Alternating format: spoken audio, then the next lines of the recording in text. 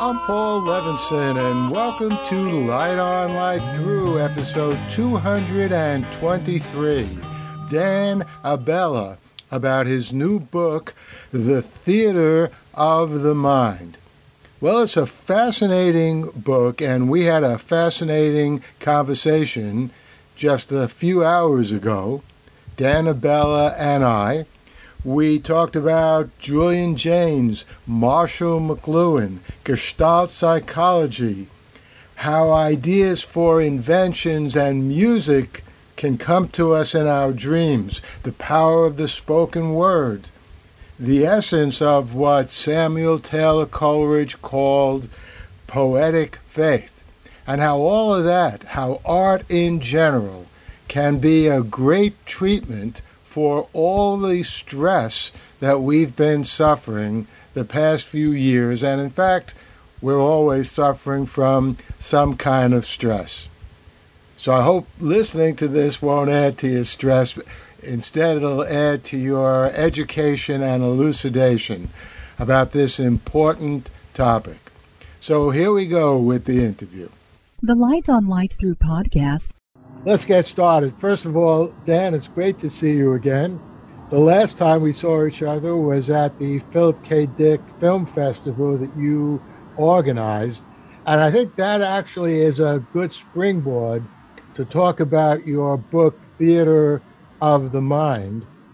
That's right. That's correct. Yes, we met 5 years ago, as a matter of fact, at the Philip K. Dick Festival. How time flies. This is amazing, really. That was a wonderful event that we all shared. I was just thinking about that the other days, Yes, the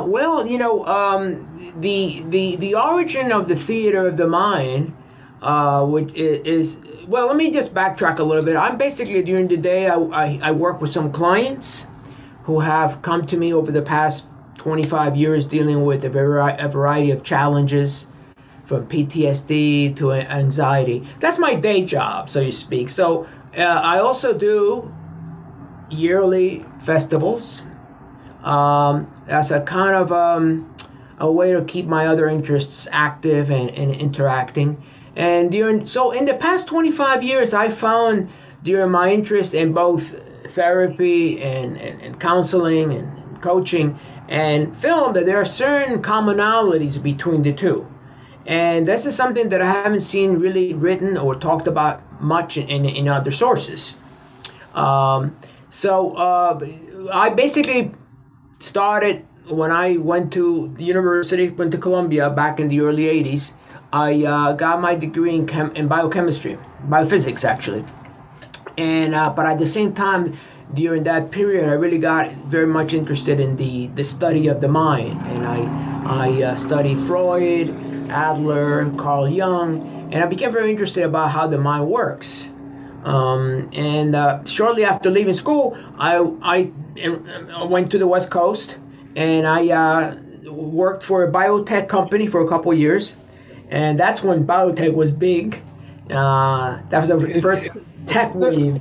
Yes, it's still big. It never got small. It's still big. Yes. And I went there, but I realized shortly after working in a laboratory that I was basically just a glorified lab technician.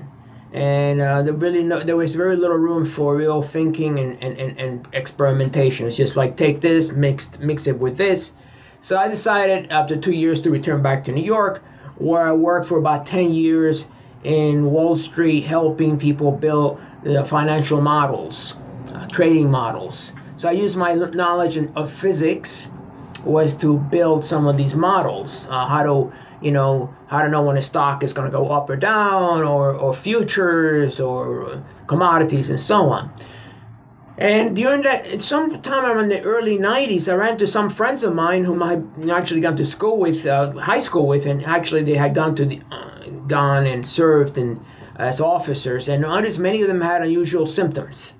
They were complaining about restlessness, insomnia, trigger events, anger outbursts, blackouts, and so on. So eventually I came to realize these were all basically symptoms of PTSD or a variation of that.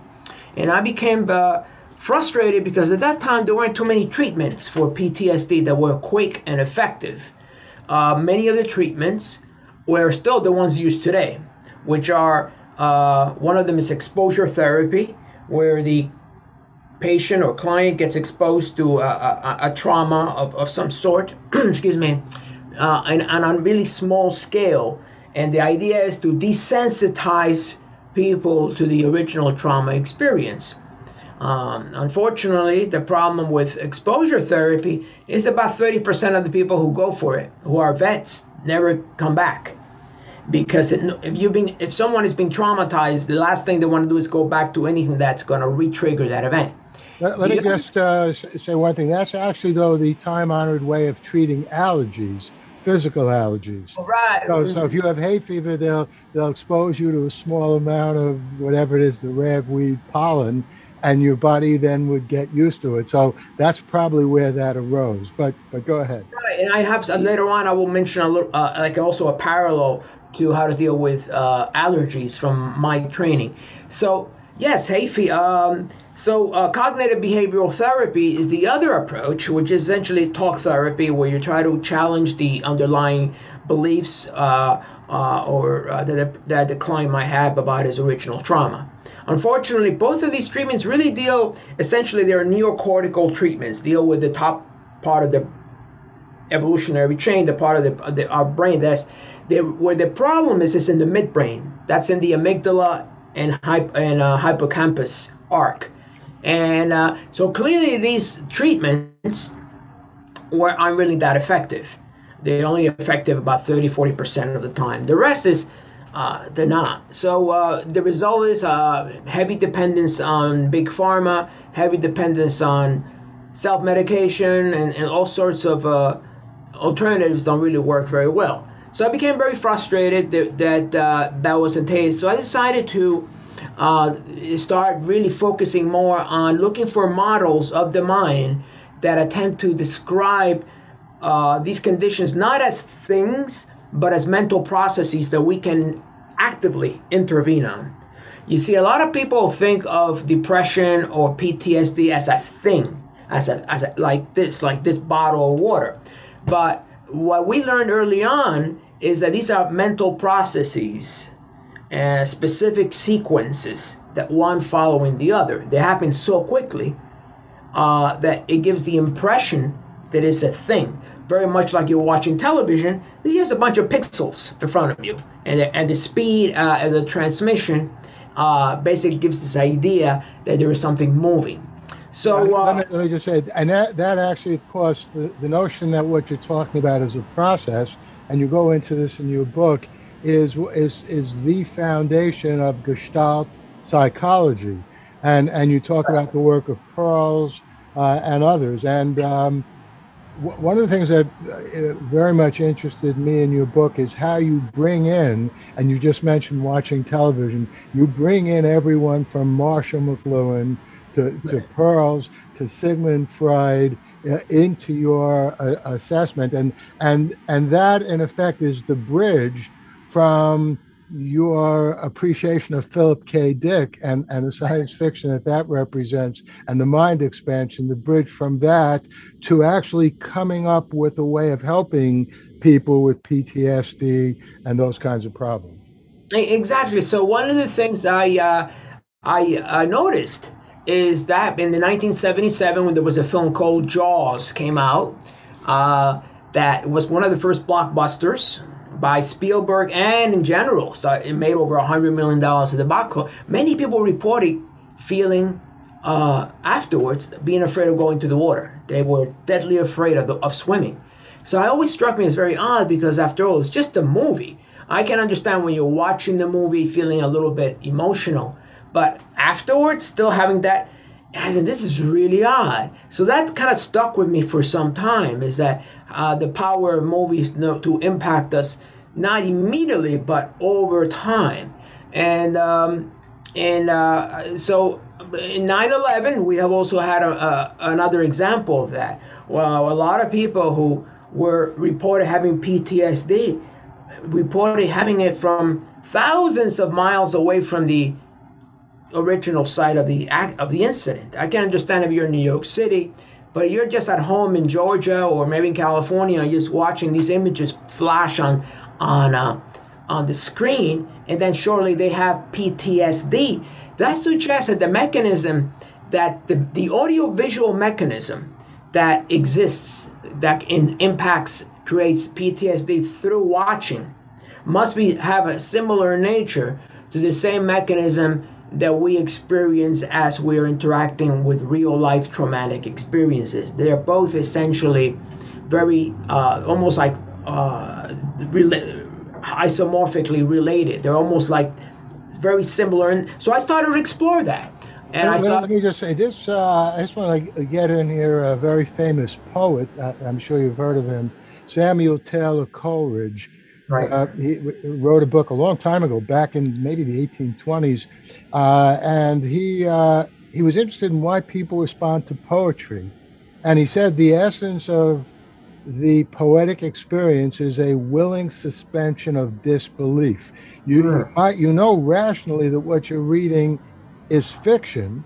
It's not actually happening, but you have a full-bodied emotional reaction, which is precisely what happens in terms of what you're talking about, in terms of why would somebody be so emotionally affected by a movie long after they've seen the movie. I mean, we might cry, when we see a movie, but we're affected afterwards. By the way, as far as September 11th, I remember being sort of surprised. At one point, a few years afterwards, I was talking to someone in Philadelphia, and that person said exactly what you are just saying to me. I was saying to that person, as a New Yorker, I've been viscerally affected by September 11th.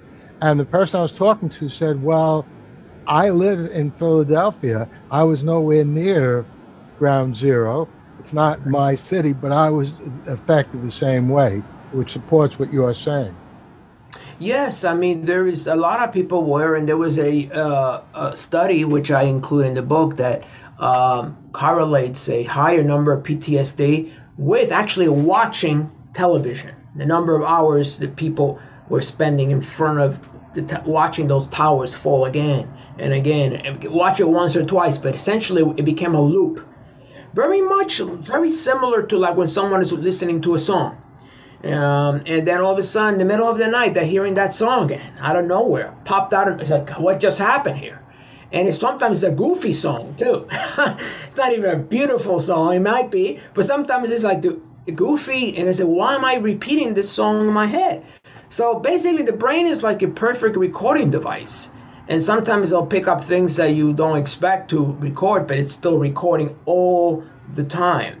Let me just say, I've been talking a lot and writing about, and I would highly recommend it to you if you haven't seen it, Peter Jackson's 3-part, almost 8-hour documentary, The Beatles Get Back, in which he takes footage and sound that was recorded in January 1969, and he applies his cinematic magic to it so that the sound quality and the visual quality is so realistic.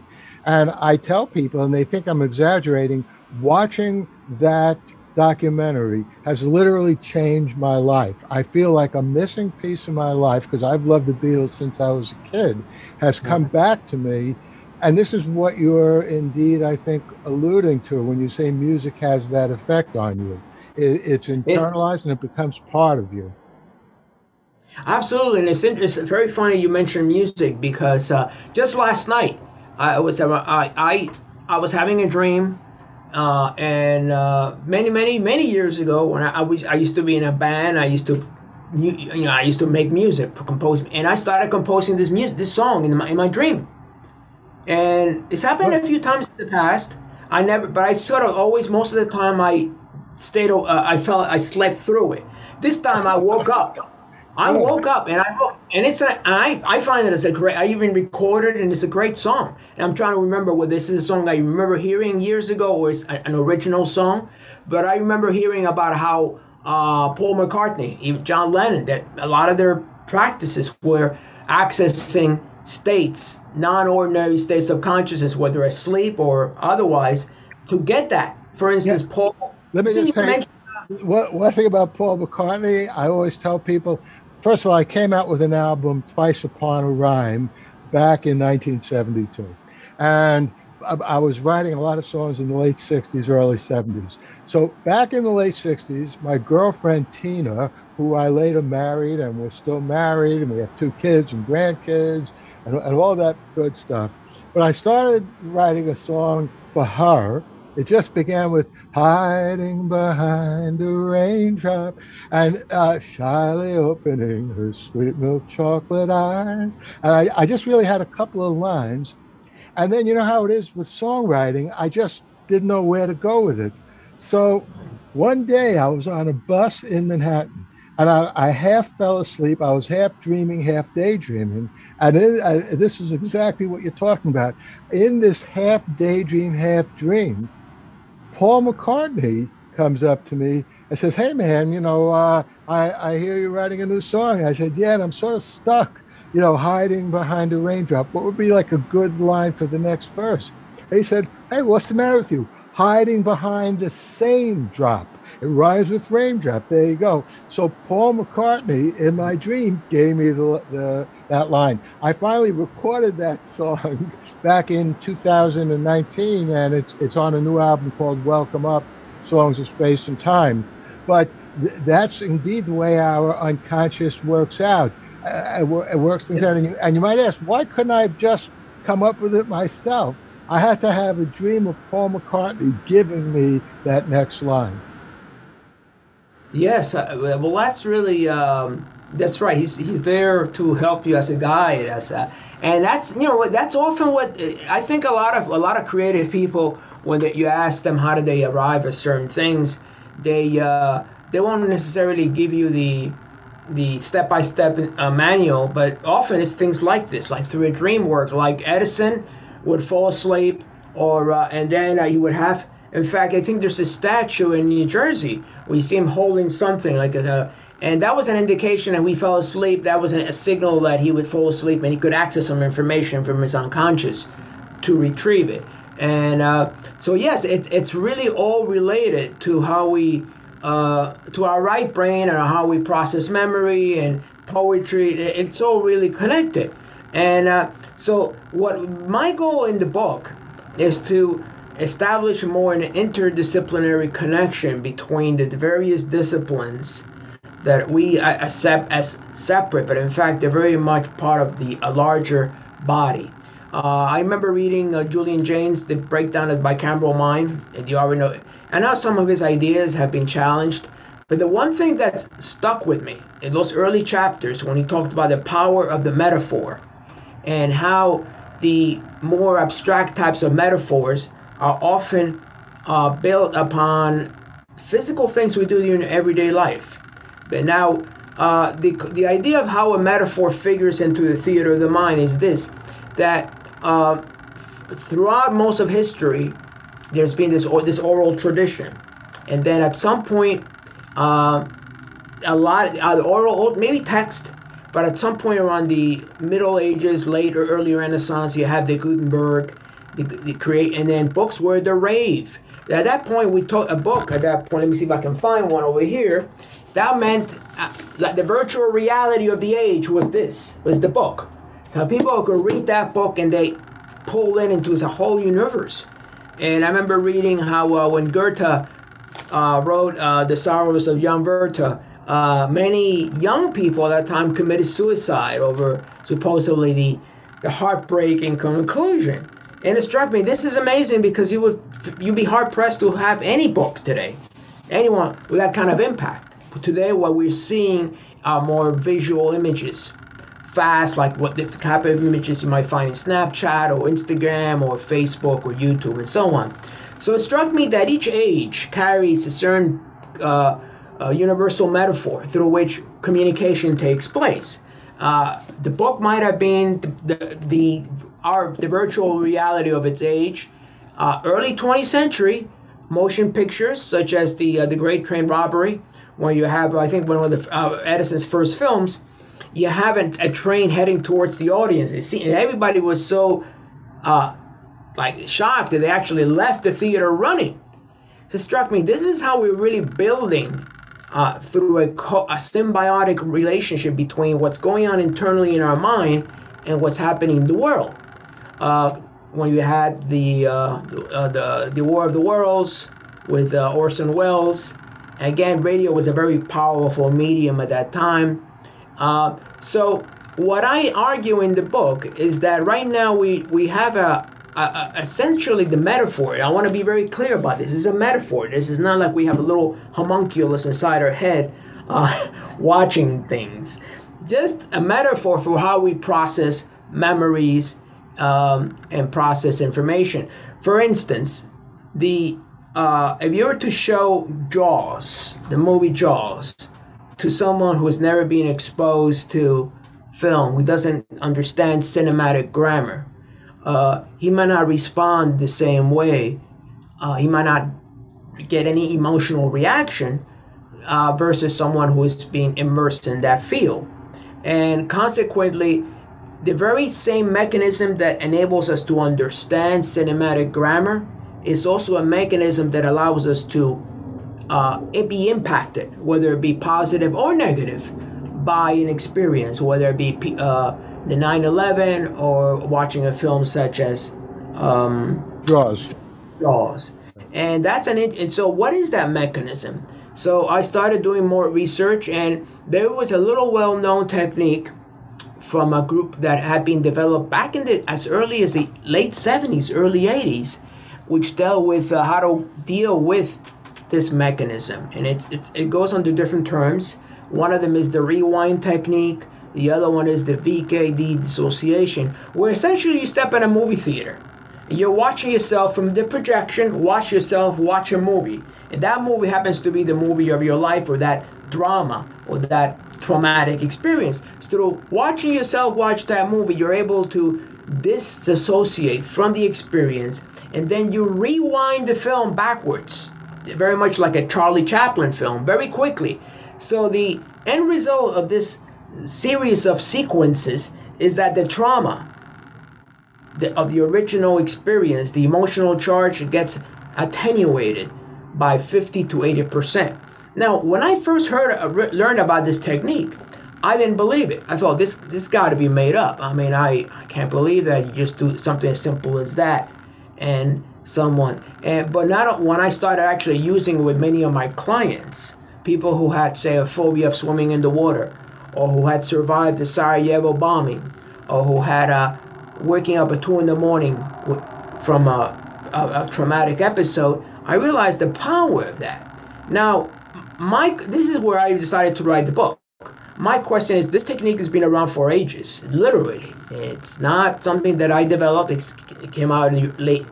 How is it that more people don't know about it?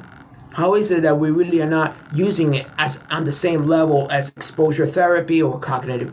And it struck me is that it's part of our human condition is to understand why it works. Just like it took me many years before I even bothered to try that technique. So I started looking for an overarching framework that would explain how that technique works. And the framework is the theater of the mind, which is that essentially the existing metaphor we use to process memories is as if we have a kind of a movie theater inside our head, where memories are stored and then retrieved and moved according to what our wishes. Take the movie Inception. You're familiar with that film. Yep. I got very excited when it first came out, because here's a movie that indirectly tells us about the architecture of the mind.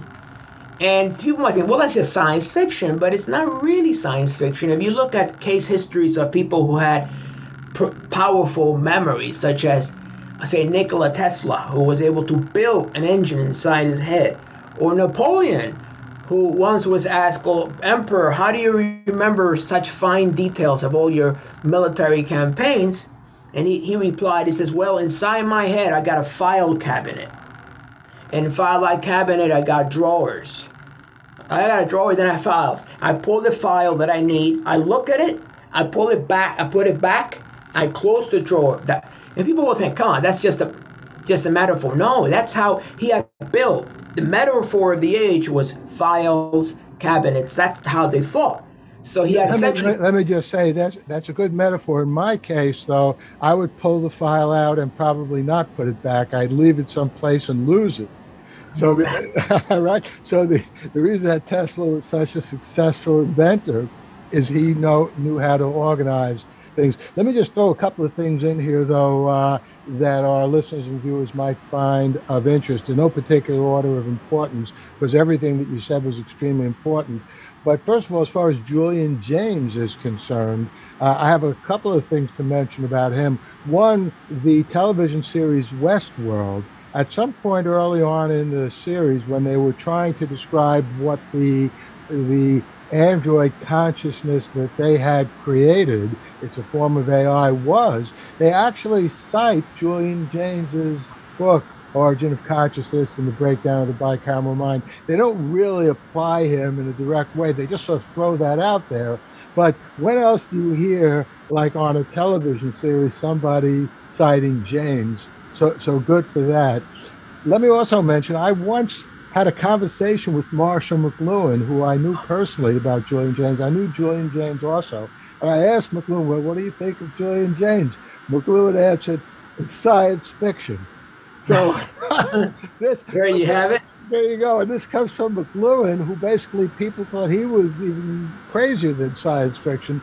But it just goes to show you the most creative people are sometimes not understanding of other creative people. Let me also mention a very good book that I read years ago, and I don't know if you've come across it. I don't think it was in your book. I can't quite even remember the name of it, but it was published way back in 1915. And it was written by a Columbia University professor, Hugo Munsterberg. And it was a book, I think it may have just been called Film. And the book was ostensibly a philosophic analysis of what goes on when we perceive motion pictures. But it's very much along the path that you have been investigating. And so, worth your while looking at that. But get back to what you were saying. I just wanted to make sure I got those things. Well, that's an interesting. I definitely would like to when you get a chance, send me the link of that, because that's. Yeah, I mean the when I started putting these pieces together, and a lot had to do because my fascination with science fiction, PKD, and all on, is that it made more sense. It said, oh my God, this is bits and pieces, like when I read the breakdown of the bicameral, it just that metaphor stuck with me. And I said, and I didn't say, well, I'm going to put it in my book. And I said, no, there's something about this that really resonates. And then later, Inception, and then later, Jaws. And I started putting the pieces together as I began writing the book. And lastly, when I came up with the idea that the medium is the message, with McLuhan's famous quote, is that right now the medium is the metaphor. So we got to look as the medium through which we organize reality. And for most people, and there are some people who this may not necessarily apply to, but many of them right now, the medium is right now a highly processed visual medium.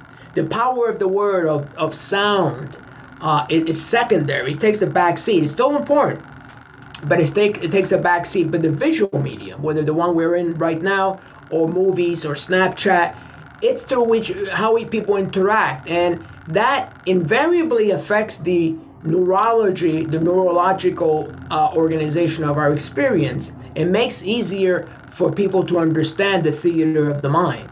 That if you have a bad memory, let's say something that you want to, or maybe an unpleasant memory, not necessarily bad, you could just start going inside. You could go inside your own mind and take that film and run it backwards, like you say, okay, or edit it, or start doing all sorts of things. That might sound like science fiction to some who's not hearing it for the first time, but I invite anybody to actually do it themselves and see what happens. I'll give you an example. Advertisers have known this all for years.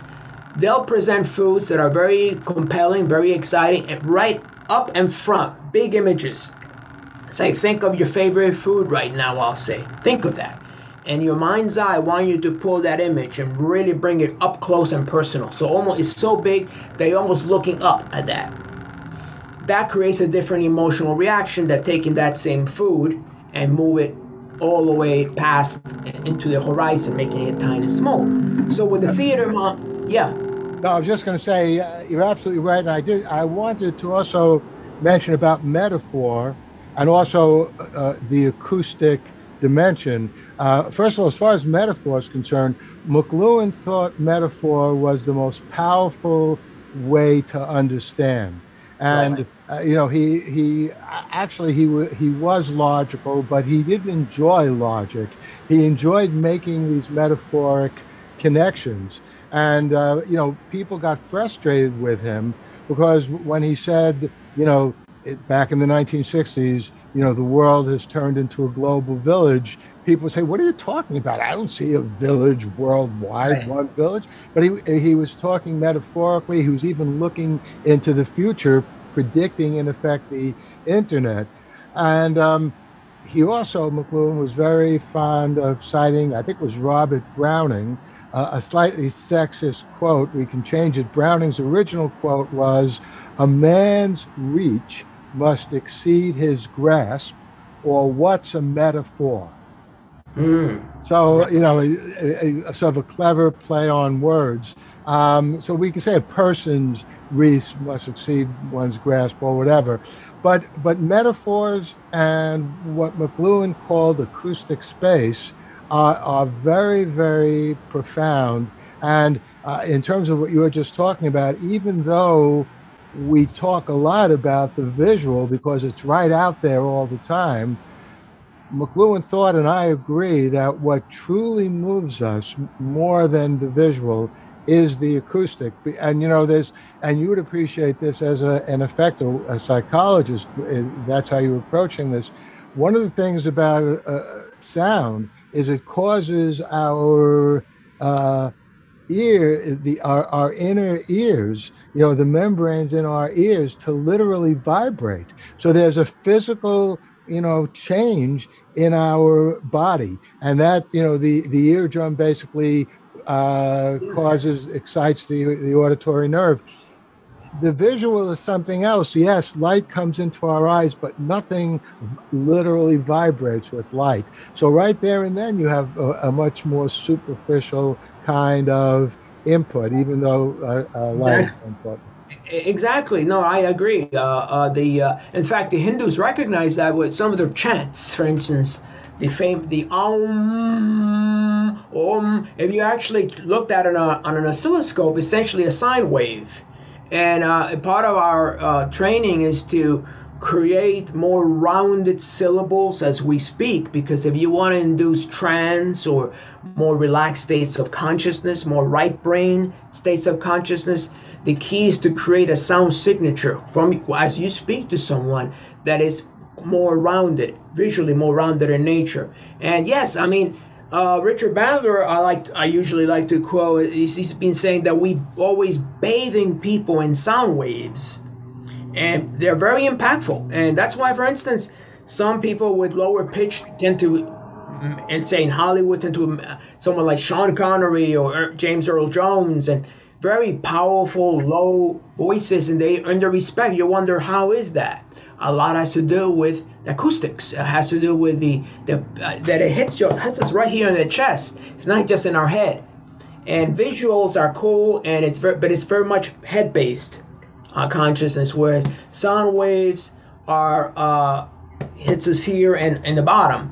And sadly enough, I think the way so far a lot of our technology is going is the focus is a lot more on visuals. But yes, the auditory, the acoustics are critical in any communication. It's not so much what you say, but how you say it, and the quality of the tonality of people use. Not so much the content. The content is important, but the tonality. I often have people that have very shrilly tonality and they complain to me that people don't respect them or they can't communicate. And I say, well, sometimes you got to change your voice a little bit. And they say, change my voice. So it's the whole thing kind of fits together in a kind of a way that I find very, very satisfying. I've been reading the work of this philosopher quote scientist name is Ian Gilchrist or Matt Gilchrist. He wrote a book called The Master and His Emissary. He's like the modern day Julian Jaynes.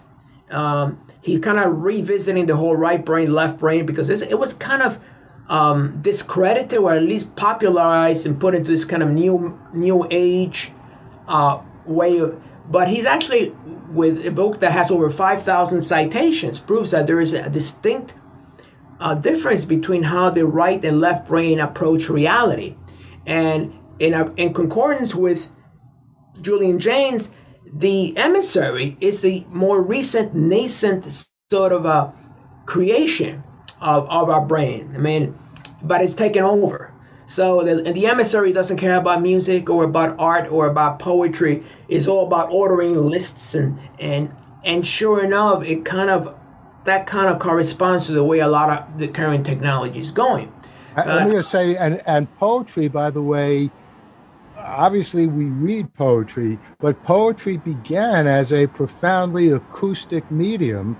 It's the way people were able to remember. You might wonder, you hear about the Iliad and the Odyssey, and we know historically they existed before they were written down for hundreds of years, maybe even longer.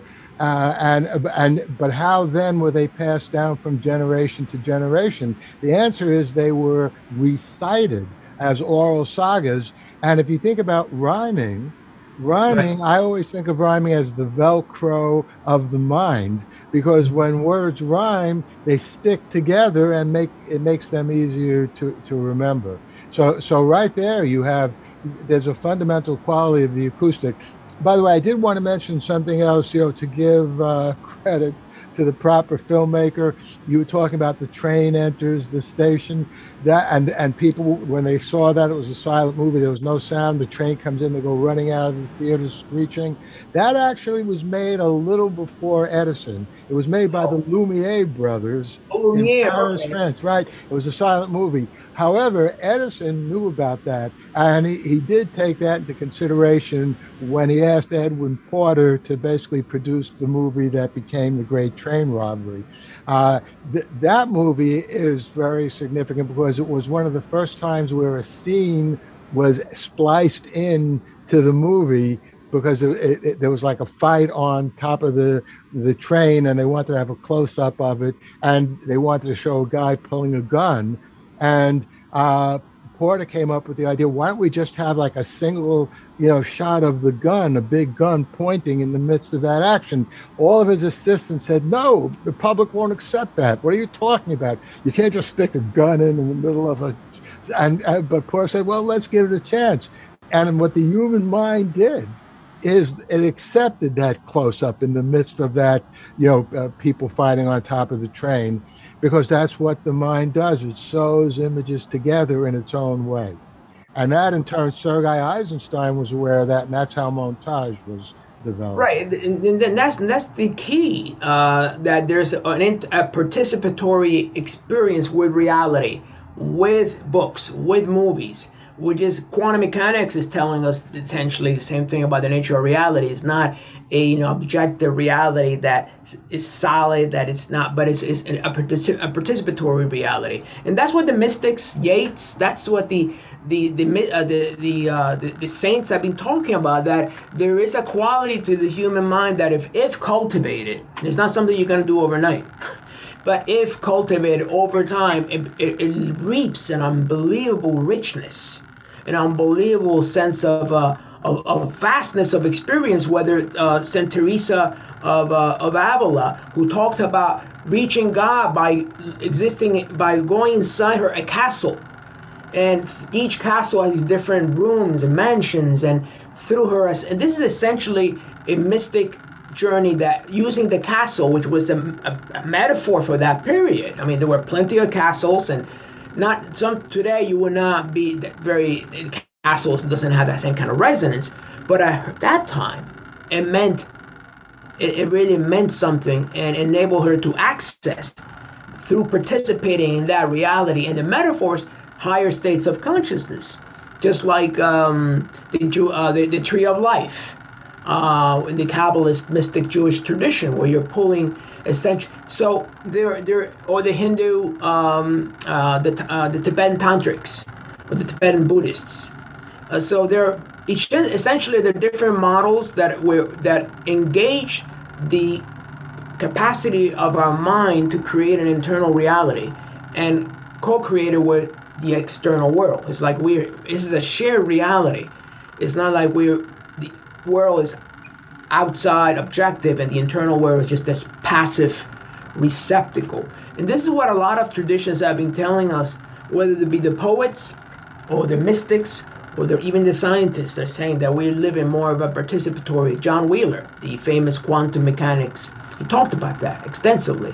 And that's something to keep in mind, because then it enables us, it opens up a door inside our own mind that where we can begin to play in that world that has been given to us, essentially, as our birthright. I think a lot of people in this day and age, though, it's just too easy to fall into this passive relationship with media or with the world where we have nothing and the world's, and it's incomplete. Very much like what's happening today, we're seeing a world kind of trauma. And a lot of the irrationality that is being blamed on ideological differences, I believe it has to do with traumatic challenges that people are dealing with. And that's why they're armoring, using the term from Wilhelm Reich, they're armoring themselves. And they say, no, you're wrong and I'm right, and let's fight. And I think there's some serious trauma. I had a conversation with Diane Hennessy Powell, who is an MD psychiatrist, and John Hopkins, and she said that she probably believes the U.S. There may be like 30% of the population is suffering some sort of trauma or PTSD or some serious challenge that many of them will, on their own, will recover, but some will not. And so I felt, okay, given all this, right during the lockdown, I wrote the book, The Theater of the Mind. I've been thinking about writing a book for years, and it's not easy writing anything for me. It's just like sit down and put it into words, and then the editing, which took almost as long as writing the book, if not longer. Tell me about it. Yeah, it's insane, but I think it's good to have something because it's a good way of putting into physicality these ideas, these concepts, which I feel are very relevant. Now, this is one thing I also bring up in the book, is that most people agree today that the kind of entertainment that it's out there very vapid, kind of like Clueless, or just very negative. But it's not necessarily been the case. Back in ancient Greece, there were plays that were enacted, and they were specifically dealt for healing. And one thing I noticed when I first had a play called Timothy X's Journey from PTSD to wellness. I did this at the first psychedelic festival in 2018, which I noticed that afterwards people came to me and they said, well, I don't know exactly what about the play, but I feel things have gone a little bit better. So, and I keep getting all these emails. Basically, the plays where I essentially recreate the process that I've been talking about, the theater of the mind, with a young man who's suffering from flashbacks and blackouts and so on. And it's just that's the play, right? PTSD. So I figured that what the mechanism that might be going on is that as I'm doing the technique with him, that whoever is identifying with him is actually running that technique in their own mind. So it's through kind of an indirect association. So just like when we watch a great film, and sometimes we end up feeling sad or angry or sorry or exhilarated by the actor, by identification with the actor, we identify with a certain part of ourselves, and that very part will go on the same journey as the actor in the movie to some degree or another. Now, if that journey correlates with a very specific therapeutic intervention, then we also experience that journey to a certain degree. And at least that was my explanation. So I feel that it's a good one way to deal with this challenge on a global scale is to have films that have really built-in not feel-good films. The difference between feel-good is by very specific therapeutic interventions that can give us access to our potential. Not just, okay, here you feel good and I'm going to sell you this product, which is essentially what most films are, or feel good about something that triggers in ourselves something that we really can say, yes, I feel that there is a way around, there is a way out of this issue, and that's what I'm hoping that some technology companies will recognize, rather than just like some of them we know of, they treat us like ciphers and it's about likes and so on. And I really don't support that, because we're more than just a cipher. We're more, as quoting this prisoner, I'm not a number. I am not a number. And that number 6. But we are a pixel. We're not even a number now. We're just a pixel. And we gotta fight that. We gotta really, by the way we do so, by empowering our own mind. Nothing can fight a free mind. That's unstoppable. Yeah, I agree with you completely. Let me just say, by the way, I've thought about this for a while. You said you wrote this book during the lockdown. In effect, the same thing that really exacerbated this global trauma, because I think you're completely right. We're all suffering from some kind of trauma. How could we not? If you're any kind of sane, rational human being, you can't go out in the world anymore without worrying. Right. If you see somebody's not wearing a mask, if somebody coughs in your presence, it's crazy. I mean, again, I think we need to get vaccinated. We need to get boosted. I mean, that's just science and rationality. But even that's not 100% effective. Nothing's 100% effective. So, I mean, you have to think twice about all the normal things that we've been doing throughout our lives outside. That's definitely caused an increase in trauma. But interestingly, I mean, this is fascinating in a sort of biographical way relating to authors and creators. It gave you the opportunity to write this book. And I've had a very creative couple of years as well. So, had I control over the world, I would still rather we didn't have the pandemic, and I would have written the books, whatever I wrote, anyway, sooner or later. But there's no doubt that ironically, some good came out of this. Let me just mention to our listeners and viewers, I'm going to have links in the show notes, both to some of these books that we've discussed, Julian Jaynes' book, at least one of Marshall McLuhan's book, Hugo Munsterberger's book, which I'll send you a URL to as well. I also, of course, want to have a link to where people can buy your book. Is it available on Amazon at this point? And yes, it's available on Amazon.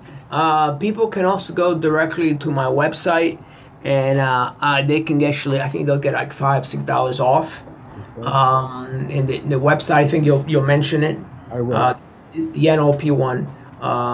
And yes, that is the best way. They can also get it through Amazon. They can type in the theater of the mind, because there are many theaters of the mind out there. So, with my name, and it should come up. Good. Listen, this was a great conversation. I had no idea. I mean, look, I knew when we met that, no one would have organized the Philip K. Dick Film Festival if they didn't have a certain amount of depth and understanding. Yeah. But there are few professors and recognized scholars on the face of this earth that have as much understanding of McLuhan and Jaynes and all the things that you've been talking about. So one of the reasons I'm really glad we did this is, and one of the reasons why I do this is this interview will become part of my curriculum when I teach these things in the future. I want to thank you. And any final words from you on? I think that There is basically. I always like to end with a saying from Jesus, who's which a lot of people just regard him as a master, as a great teacher. But the kingdom is inside of us, inside of each one of us, and really we need to look inwards and we'll find solutions, and we'll find ways to deal with that. All the great teachers, whether Buddha, Lao Tzu, Jesus, they all talk about the same thing, and it's about opening up the mind to its abilities, just like the dream, last night's dream, and your dream with Paul McCartney. It's the same thing. There is something waiting on the other side that is yearning to come out and share its bounty, share it's with us. So we just got to be open and receptive, and I think we'll be all the more happier and more fulfilled moving forward. I agree with you completely. I realized a long time ago, when there are things in the world that you are not happy with, things that you don't like, the only thing that you have any real control over is you. So you're right. If you can improve the way you are, you can not only help yourself, but even help the world. Absolutely. All right. Thank you very much. Thank you, Paul, and hope to maybe one day we'll see ourselves at the next PKD festival, as long as it's still alive, like a real physical event. Hopefully, that will happen. I'll be there for sure. Okay. Take care, Dan. Thank you very much. You're welcome. Thank you. Bye-bye. The Light on Light Through podcast. Well, I hope you enjoyed that interview with Dan Abela. As I mentioned in the interview, if you're interested in getting a copy of The Theater of the Mind, there'll be links to that book in the show notes of this podcast, as well as links to some of the other books that we discussed in the conversation you just heard. And coming up very soon, there'll be another interview. An interview I actually conducted with Rufus Sewell about The Man in the High Castle and some of the other great movies he has starred in. Actually, The Man in the High Castle, of course, is a television series, not a movie, but you get what I'm talking about. Anyway, I conducted that interview this past July. The video has been up on YouTube since then, getting a ton of views. But I know that if you want to really give something its widest possible distribution so people can listen to it anytime, anywhere, there's nothing like an audio podcast. So I'll be putting up in just a few hours the complete unedited interview that I did with Rufus Sewell as the next episode of Light On, Light Through. And I know I owe you reviews of Dexter New Blood. There is going to be a review of The Invasion, what I hope is the Season 1 finale. I'll have that for you in just a couple of days. In the meantime, stay safe, stay sound, and enjoy.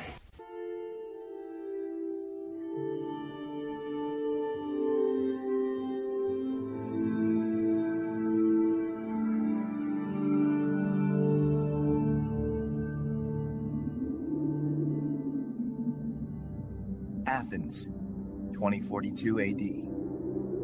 She ripped the paper in half, then ripped the halves, then ripped what was left again into bits and pieces of history that could have been.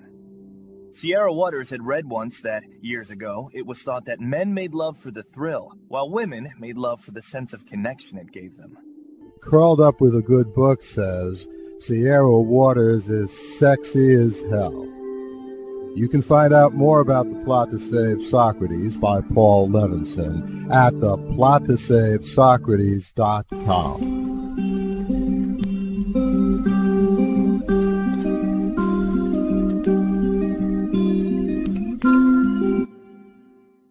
Paul Levinson Silk Code, about an ancient biotech war raging on in secret for centuries.